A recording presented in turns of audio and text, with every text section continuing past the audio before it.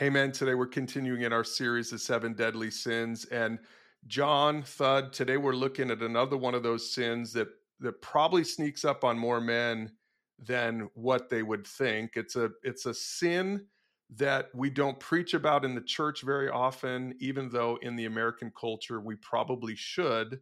We're talking today about the sin of gluttony. Now, I want to just start with this. If you're not listeners, if you're not overweight, if you're not given to drunkenness, you might think that this is something that other guys deal with, but keep listening because today we're going to see that the sin of gluttony isn't just about the amount or type of food that we eat, but it's really all about our attitude toward food and drink. I remember when we did this sermon series, Brian, at our church, and I kept looking ahead to the next week at these seven deadly sins. And I thought, man, when am I going to finally hit an easy one that I don't struggle with? And I thought for sure it was going to be gluttony or sloth, which we haven't got to sloth yet. But as I dug into God's word, I realized, oh man, like this is an area in my life where I struggle. I have areas that are gluttonous. In the dictionary, gluttony is defined as an unhealthy obsession with food or drink. So I would imagine most of our listeners would probably say, that's not me. I'm good. I can check this one off. But as believers, I want to challenge us to think about it in a slightly different manner. What if we defined it this way, that gluttony is simply the undisciplined use of food or drink, or not being led by the Holy Spirit when it comes to my relationship with food and drink? Because when I look at it that way, now all of a sudden, I recognize there are areas in my life where I'm dealing with gluttony. So for example, if you spend a significant amount of money eating out every month, but you're not generous to others or to God's kingdom, would that be gluttony? Or if you have to have 2 to 3 cups of coffee in the morning just to get going and to avoid a caffeine headache, is that gluttony? I know some of you, if you were to attend our church, you're like, wait a minute, Pastor John, you just crossed a line. Did you just say something negative about coffee? No, it's almost heresy. And maybe it's not even the amount of food, but the types of food your doctor has told you to limit because you're battling high blood pressure or high cholesterol and you just can't seem to control those urges. All of those, I would submit, are examples that probably are gluttonous, and at the very least, they could be.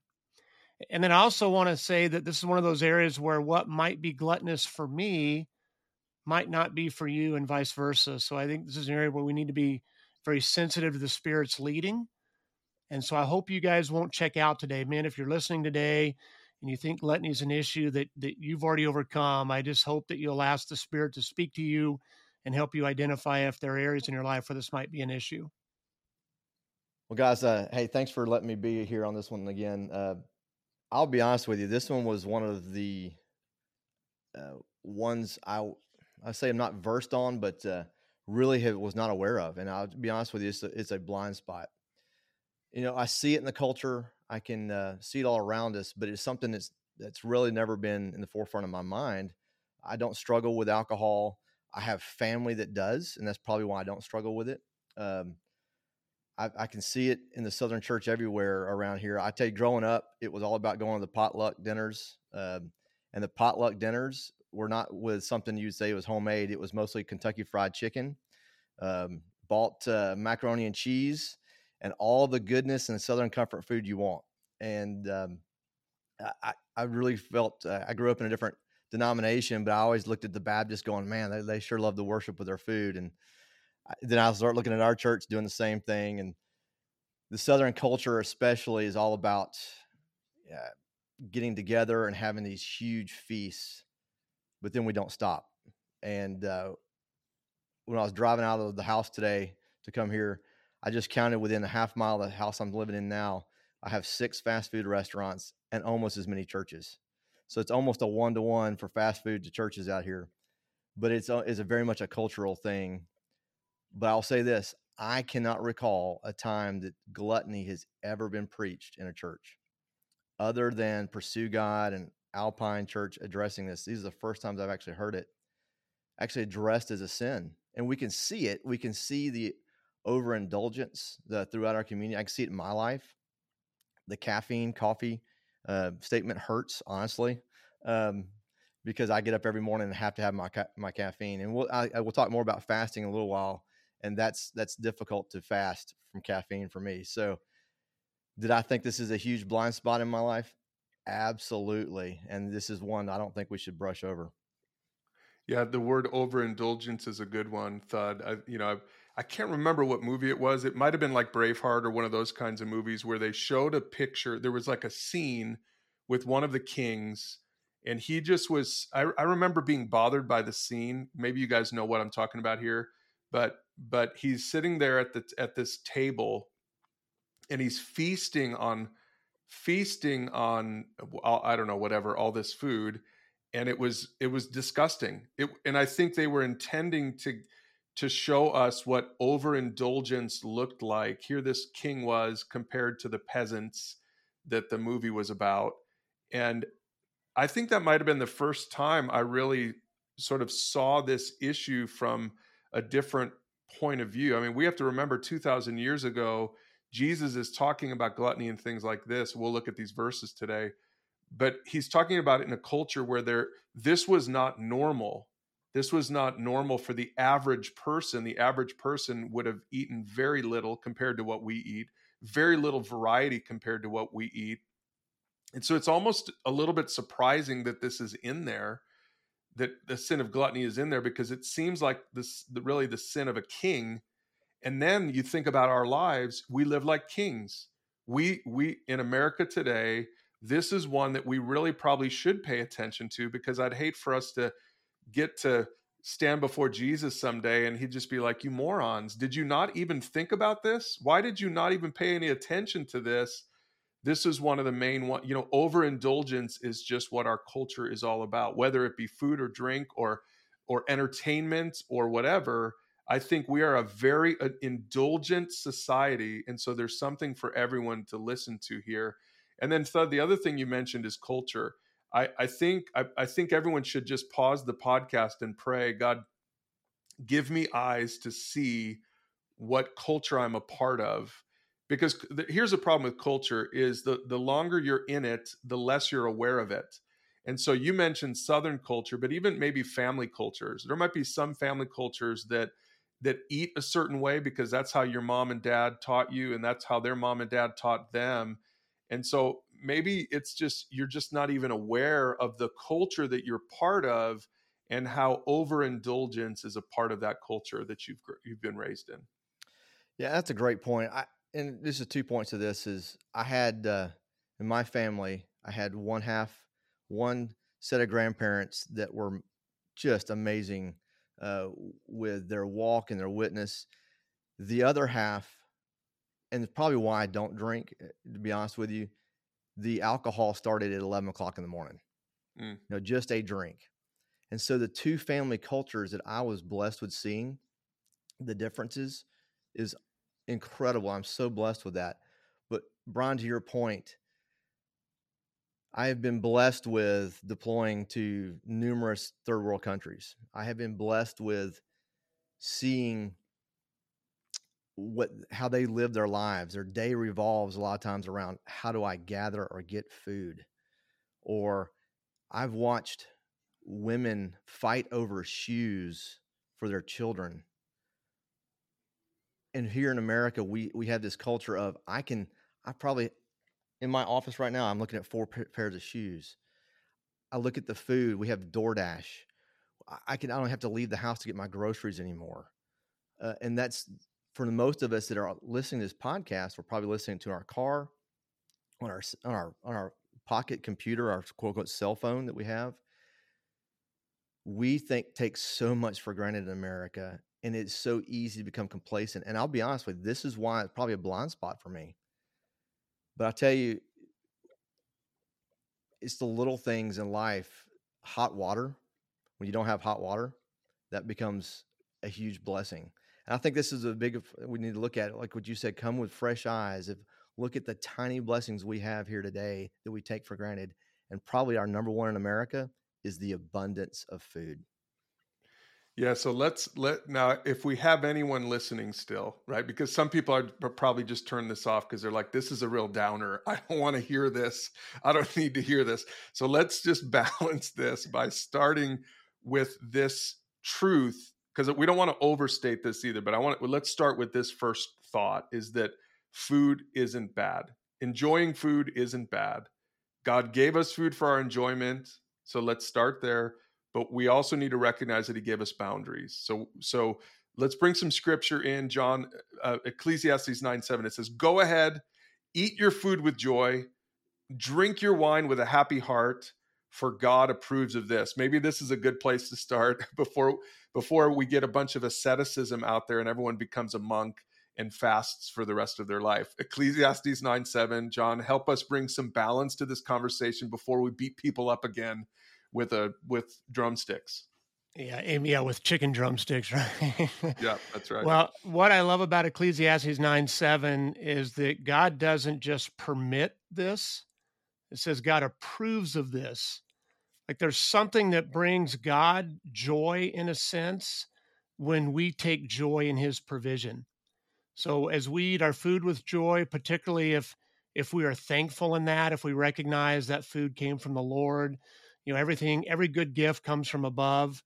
And so really a lot of what we're going to talk about in our conversation today is the attitude we have towards food. Do we have a heart attitude as we enjoy food that says, man, God is so good.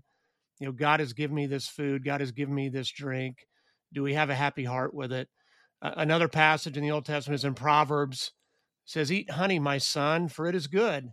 Honey from the comb is sweet to your taste." It's interesting to me that in the Old Testament, the nation of Israel was actually commanded to celebrate 7 feasts per year. Now, it definitely wasn't just all about the food. There was a lot of symbolism involved in those feasts, but they were feasts. They were about coming together and eating and remembering and thanking God for his provision, whether it was the Passover feast, right? Thanking God for this amazing deliverance out of Egypt. And food was involved in each every one of those. So I don't think we have to feel guilty when we enjoy a good meal. We should come to it with thanksgiving and with joy. Yeah, and even Jesus, the only miracle, I think this is true, John, the only miracle in all 4 Gospels, aside from the miracle of the resurrection, the only miracle recorded in all 4 Gospels is the miracle of the feeding of the multitude. And so Matthew 14:20, it says they all ate as much as they wanted, and afterward the disciples picked up 12 baskets of leftovers. So even that is a good clue to us that Jesus isn't against food and eating to their fill, right? They all ate as much as they wanted. Jesus didn't say, "I'm going to portion this out to you. You can only have half a fish and 1 piece of bread." They ate as much as they wanted. And so some might say, "Wait, that sounds like gluttony." No, that wasn't gluttony in that context. So even that is just instructive for us as we get into this topic. No, I think you're right. I think this is a classic example of the enemy twisting God's blessing. We had a wedding in our family this last weekend, and what an amazing opportunity to get together and celebrate. And we celebrate over a meal. And we have family gatherings every year, and it's wonderful. It's great. We celebrate over a meal, and it is all goodness. And you talked about, the feeding of the multitude, but also Jesus' first miracle is at a wedding celebration in which he is providing an abundance of wine. There, you're talking about the jars of wine that he turned water into wine to celebrate and to enjoy that. So it is greatness. And the pleasures that God has given us is awesome and amazing. And we should not forgive that these are blessings from God as well. One other thing that jumps out to me on the miracle of feeding the 5,000 is that they picked up the leftovers. So they were good stewards of the resources. I do think wastefulness can be a sign of gluttony in our lives. So think about the amount of food you throw out in your household on an average week. I don't know if you guys are like me. I'll eat leftovers.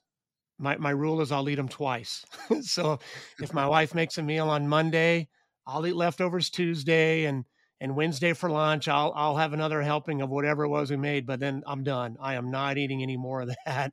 It gets thrown out. And so that's probably a sign that we're making too much food. If that happens, where we're throwing food away, that's probably an indication of some gluttony.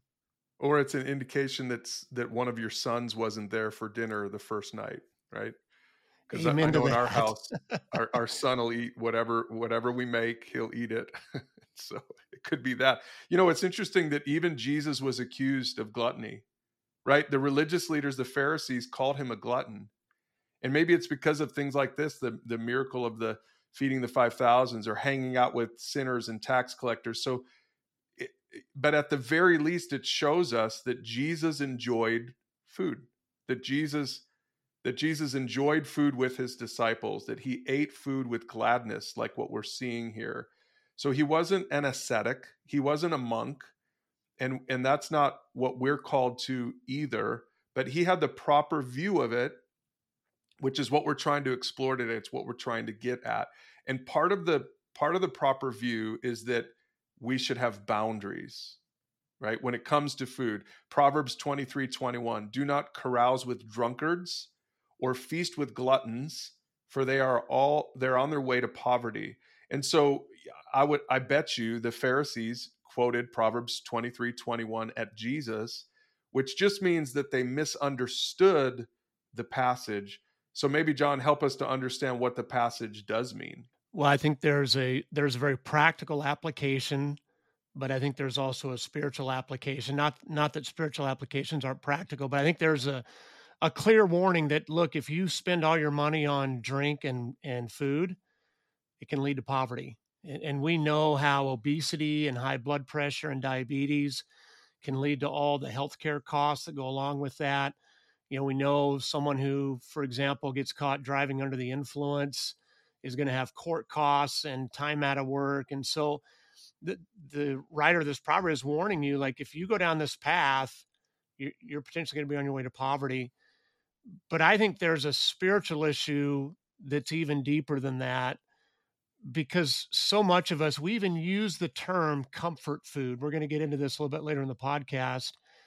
That means something. What do you mean comfort food? There's an emotion, there's a sense of satisfaction I'm looking for from food that I will never get from food, that I'll only get that through a relationship with my Creator. And I think it's interesting. I'm going to go back to the very beginning. Did you ever think about the very first boundary God gave mankind involved food? we talk about the fact that we should enjoy it, but there are boundaries. The first boundary God ever gave us was about Adam and Eve not eating from the tree in the garden, for the tree of the knowledge of good and evil in the Garden of Eden. Now, again, God's primary purpose in that wasn't to keep them from being gluttonous. It was to give them an opportunity to act out in obedience and trust in him, that they could trust that his boundaries were for their good. And so again, men listening today, God's boundaries in this area of food and drink, I want you to know that they're for your good. Yeah, and this hits home, real close to home, at least anyway, for the fighter pilot community, or not just fighter pilots, but men. So when I see when I read about drunkenness leading to poverty, it's funny. It's funny now. But when young men get together, a lot of times they want to talk about drinking. They want to get drunk together. It's very, very common in fraternities, any type of group gathering for men. And I'll never forget my first time I went to Las Vegas or Nellis Air Force Base. It's a long training exercise for several weeks. And my wife was so excited about the extra pay we were going to get when I got home. Well, I came home, I lost money. And here's why I lost money. I lost money because fighter pilots tend to have these stupid drinking games. I don't drink. So, however, I still had to partake, such as when you're air refueling, if you can't complete the refueling in a timely manner, then you have to buy a round for every person that's up there on the flight. So that's 4 rounds of drinks usually. Or I used the wrong word, and that means it's a round at the bar, things like that. And so not my drinking, but their drinking and me partaking in their exercising of their liberties caused me to be in poverty and a very upset wife. Let me just tell you that. But I go back to poverty is a side effect, but also the boundaries. Getting serious now, my role became as the one that wasn't drinking was I called myself the eye in the sky. It was to keep my friends and my brothers out of trouble, because as soon as they got drunk, things were going bad. And on a serious note as well, as a commander, if I start seeing sexual harassment, sexual assaults, almost 100% of the time it has to do with alcohol. So God has blessed us with these gifts, but he's also given us boundaries for our own protection and the protection of others. So men, when you're out there newly married and your guys are drinking, don't play the drinking games with them, because your wife will be very upset when you get home and you have no money in your wallet. Yeah, we've been talking in this series about each one of these sins is a false pathway to something we think we'll get through the sin. And so with gluttony, and this is something I think listeners will have to really think and pray about and be honest about, hopefully create some self-awareness for our listeners. Gluttony is a false pathway to comfort. It's a false pathway to using food and drink to satisfy this deeper craving in all of us, whatever that craving is, whatever that thing is. For thought, as you talk about drinking, it's really, when I think about drinking, it's acceptance. It's a pathway to acceptance. Like I don't know anyone. I don't, maybe I'm just sheltered, but I don't know anyone who really liked the taste of alcohol the first time they tasted it. A lot of people do that in high school because they're trying to fit in or loosen up so that they'll fit in or whatever, but they don't like the taste. But eventually, you're doing that because you're craving something else. You're trying to accomplish something else. In fact, a glutton really ends up using food then, much like an addict uses drugs. So we slip into gluttony for whatever reason. And again, some of our listeners might have a hard time connecting the dots here, but probably other listeners really understand exactly what we're talking about, that it is a pathway to finding comfort, or to scratching this itch that you're not even fully aware you have. Yeah, and it's so easy to slip into it in our culture. I think for several reasons. Thud mentioned all of the access to food we have in America. Think of the variety of food you can have sitting in your kitchen 3 hours from now with one phone call. You could have Italian, you could have Indian, you could have Mexican, you could have Southern. Imagine if we all ate rice and beans every day. I doubt we would be as gluttonous. I doubt we would overeat, right? So that's one thing that happens. The other thing that happens, how many of you guys out there can relate to me? Maybe it's just me. If I go to like an all-you-can-eat place, like I'm going to eat until I'm almost sick because I feel like I have to. I don't just give in to gluttony. I justify it, right? I'm like, well, I got to get my money's worth. I paid all this money for this food, man. I'm going to eat until I can barely walk out of here. And then we talked briefly about comfort food. How many times have you seen the phrase "just like mom used to make"? So think about what the advertiser is trying to do there. They're trying to get you to tap back into thoughts of security and laughter and warmth and having your needs met. That's for most of us. Now, not everybody had a great childhood, but for most of us, that's what we think of when we think of the meals that mom used to make. So you can see why that's so attractive. But again, guys, that's only met temporarily with food. And that satisfaction is fleeting, and it ultimately falls short of what we're really craving. Those needs for security and needs for love and needs for someone who gets me can only be ultimately fulfilled through a relationship with Jesus Christ. Ouch. That hurts, actually, John, really bad. Thank you for that spear right through my chest right there. Talking about comfort food. So whenever I've had a rough week, a lot of times I'll get away from the office, and right around the corner from us is a Waffle House that no one goes to. And I can be quiet there, and I can get away. And if those of you are familiar with Waffle House, they have this thing called the All-Star Breakfast, and it's a lot of food. and I'll sit there and go, well, I got to eat it. So I paid for it. So I got to eat it, and I will. And so normally it's about once every couple of weeks I'll go over there. But this week it hit me twice, and I needed comfort yesterday. So I went my second time this week and ate the entire meal again. And the funny thing was, I'm sitting there trying to get ready for today's podcast, researching gluttony, as I'm eating the all-star breakfast. And I literally laughed out loud. I giggled just like that. I giggled out loud at myself going, Lord, I got you. You are so right. This hurts. I'm my comfort food. I should have been spending time with you right now, relaxing, versus coming here and trying to find, to fill that void that I needed, which was just a break. And I should have been resting in the Lord, and I wasn't. So thanks, John, for that spear right between the chest for me. Well, I'm sure God giggled a little bit as he saw you read this verse, John 6:51, as you were eating your all-star breakfast. It says, I am the living, Jesus speaking, I am the living bread that came down from heaven. Anyone who eats this bread will live forever.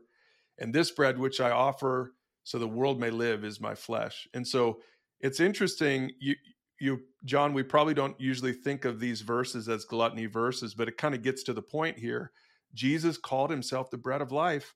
We might just read right past that because what's bread to us? It's not that big of a deal. But bread to people in Jesus's day was what they ate. It was their sustenance. So he's saying, I'm the food you really need. That's what he's saying here. Yeah, and he's pointing out that if you eat that physical bread, you're going to be physically hungry again. It's never going to satisfy, right? It's a temporary fix. But if you eat the living bread that came down from heaven, Jesus Christ, you'll never be spiritually hungry again. Now, we'll still need physical food here. Obviously, that's part of how God created us. But we don't have to use physical food to try and satisfy that spiritual hunger anymore. And I remember as we went through this sermon series, there were a couple of practical examples of how this might play out. So boredom. Research shows that many people overeat because of boredom. You just don't have anything going on. You don't find meaning or purpose in your life. And eating can be an attempt to distract you from that experience. But where is ultimate purpose found? It's found in Jesus Christ. It's found in relationship with him and being on mission with him. Jesus said, I came that you might have life and have it to the full, or that you might have a rich and abundant life, depending upon the translation you're reading. And so a rich and abundant life is anything but boring. Another example, and this is probably what our brother Thud was dealing with a little bit with the wedding, everything going on, would be stress. Chronic stress can trigger us to overeat. Culture has shown us that. Society knows that. So how do we ultimately learn to deal with stress in a way that brings relief versus just temporary distraction? Well, that's by finding peace through Jesus, by connecting with him through his word, through prayer, asking him to bear fruit in our lives. We can have all of those needs met through Jesus Christ. We don't have to turn to food or drink to do it. Yeah, one more verse in this section is Ephesians 5:18. It says, don't be drunk with wine because that will ruin your life. I love just how clear that is. It's kind of like it's speaking to one of our sons because they need to know the why. Well, Paul gives you the why. Don't be drunk with wine because it'll ruin your life. Just simple as that. But I love the antidote in Ephesians 5:18. It says, instead, be filled with the Holy Spirit. I think, again, this isn't really a message about drinking, but gluttony to me is both. It's food and drink. It's overindulging in both of those things because it's like scratching that itch for you. It's meeting that need for you. But the antidote is, no, instead be filled with the Holy Spirit. So the Holy Spirit does something for us from the inside out that we're trying to get wine or beer to do for us from the inside out. And I think that's such a simple truth that a lot of Christians just miss. And so they end up indulging in alcohol, thinking that that's going to do the thing for them that they so desperately need, and yet the Holy Spirit can do it for you instead.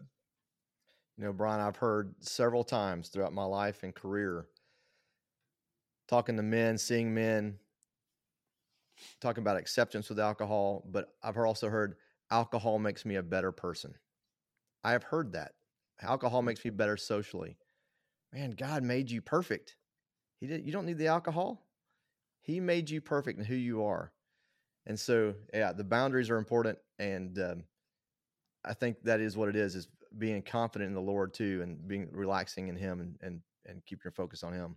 Yeah, let's finish up really on a practical note, guys, and let's talk. And this is going to be, I think, surprising to our listeners after this whole thing. But remember, we started with this is not a food problem; it's an attitude problem. It's really all about your attitude toward food and drink.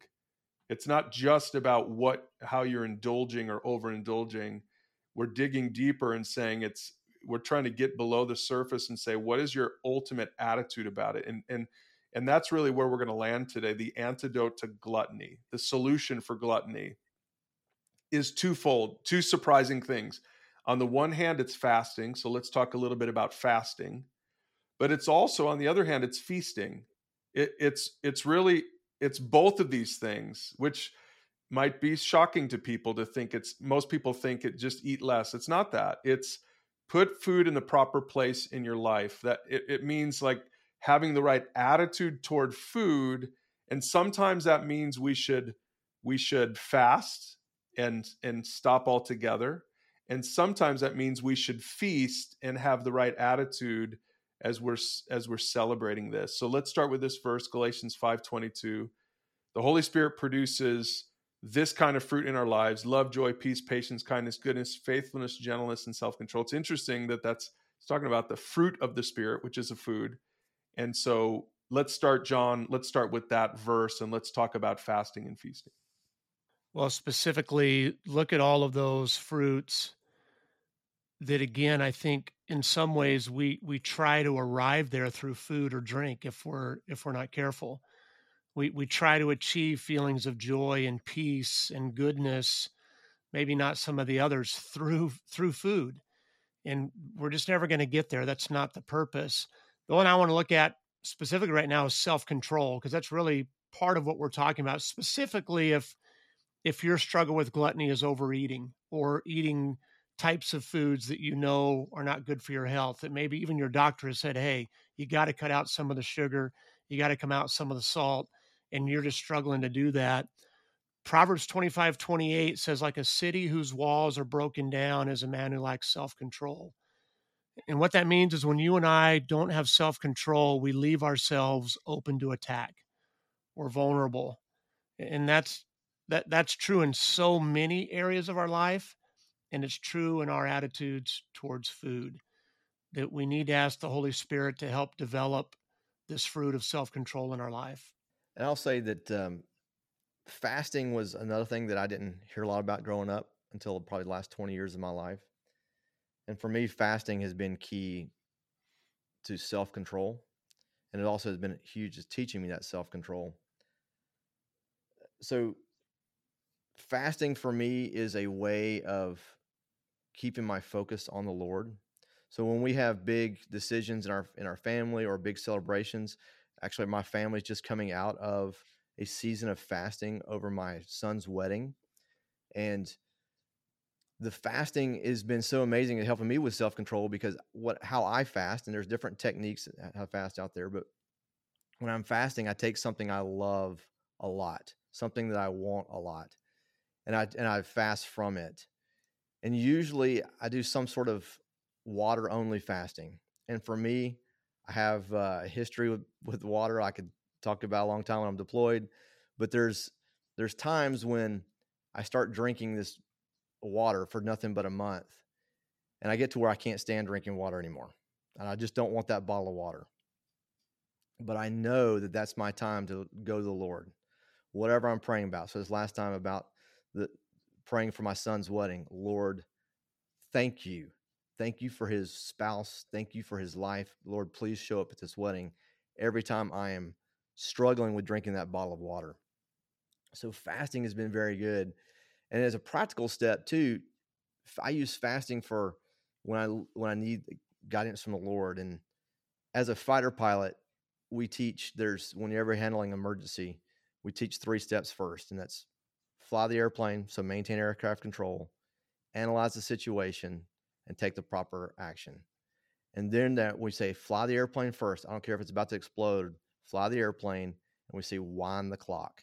Take some time to pause and to breathe and to figure out what's going on. And so for me, fasting, I use that also to, when my wife and I have big decisions coming up that we know we want to honor the Lord with, that we will take 30 days to pray and fast together, wind that clock, look for time to focus on the Lord, let him answer, let us be in communion, and then we come out of fasting. And the funny thing is, fasting and feasting, when you come out of a fast, man, what you wanted before, it tastes really, really good, and you're so grateful for it. And it's a blessing from the Lord. And that's how I think we should approach both fasting and feasting. Yeah, John, how would you explain, probably some of our listeners have never fasted, because it's not a real emphasis in the indulgent American church today. Number one, how would you explain fasting? And then number two, how do you do it? How have you incorporated in your life over these last few years? Fasting can have a couple of different definitions. I mean, primarily it's going without food, right? But that's not the only way to fast. Similar to Thud, I had never really, early in my spiritual walk, fasting was never a consistent part of my walk with Jesus. A couple of years ago, we did a sermon series at our church called Spiritual Breakthroughs, and we looked at some of the spiritual disciplines, and God really convicted me in that series that I needed to make fasting a regular thing. It couldn't just be haphazard. And so since then I've committed to fast once every month.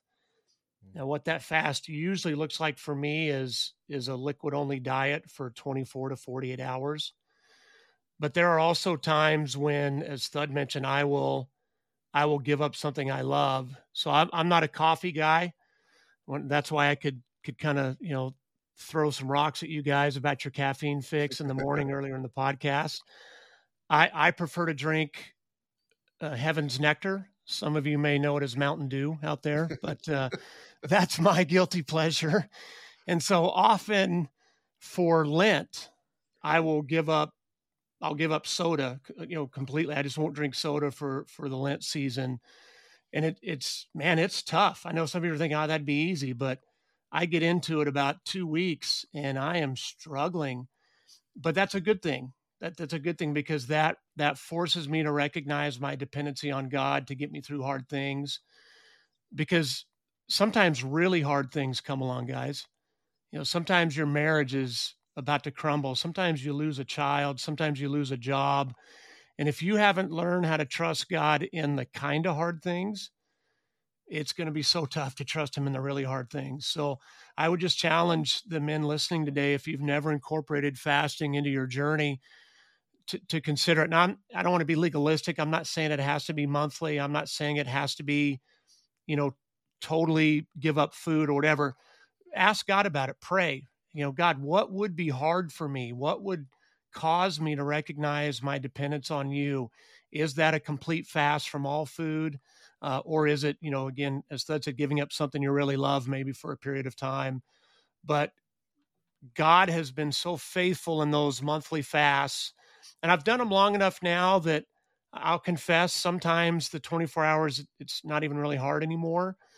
But sometimes it still is. So I just actually did this fast this past Sunday into Monday for 24 hours. And I don't know what was different about my week or maybe about my diet leading up to it, but about 12 hours into it, I was like, holy cow, I am hungry. Why am I so hungry this time? And it was just good for me to go back and say, okay, God, I know you've called me to do this, and I know you're going to get me through it. And he has definitely shown himself faithful each time I've done that.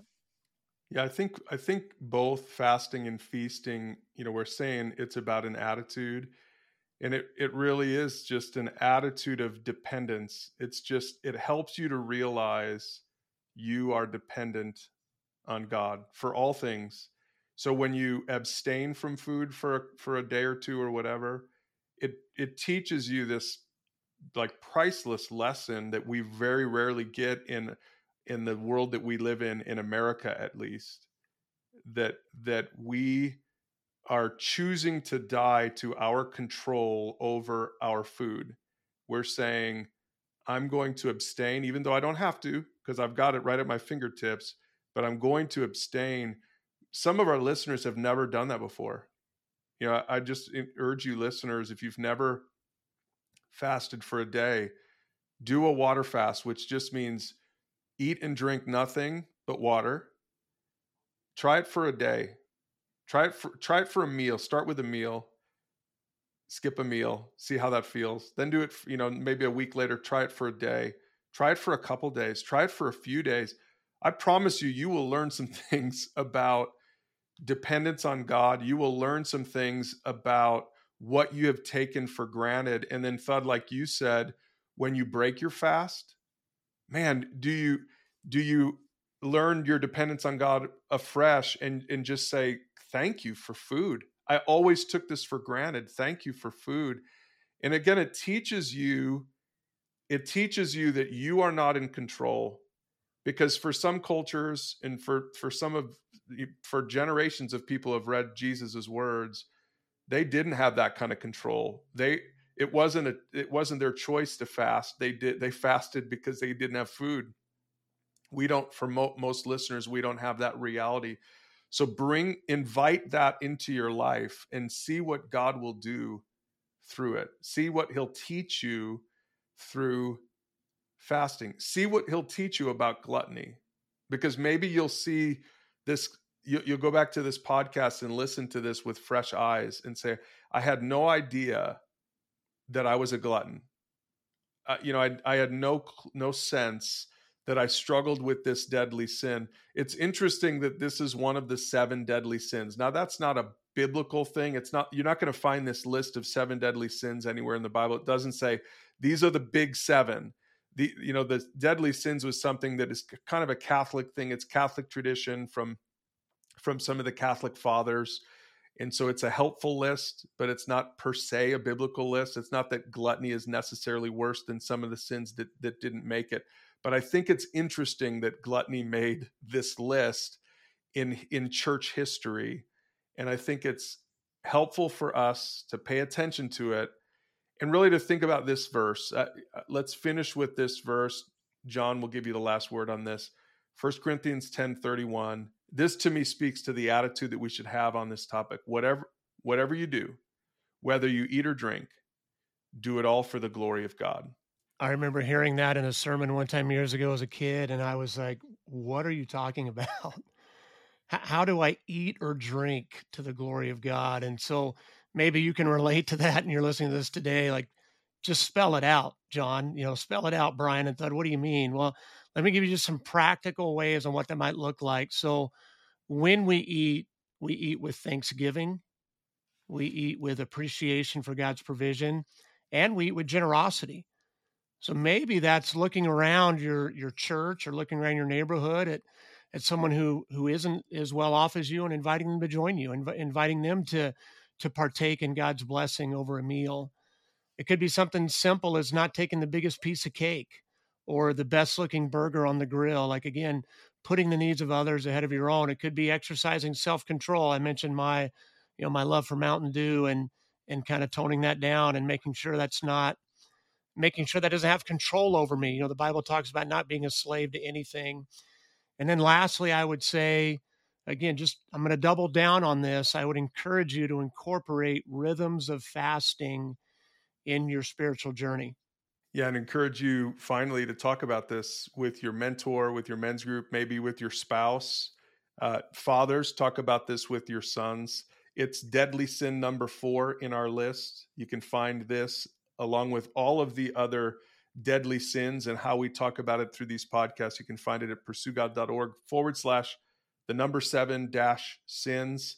And make sure to join us in a couple more weeks on the men's podcast, because we're going to tackle deadly sin number 5, which I think we can all relate to, especially as men. We're going to talk next time about anger. Make sure to join us then.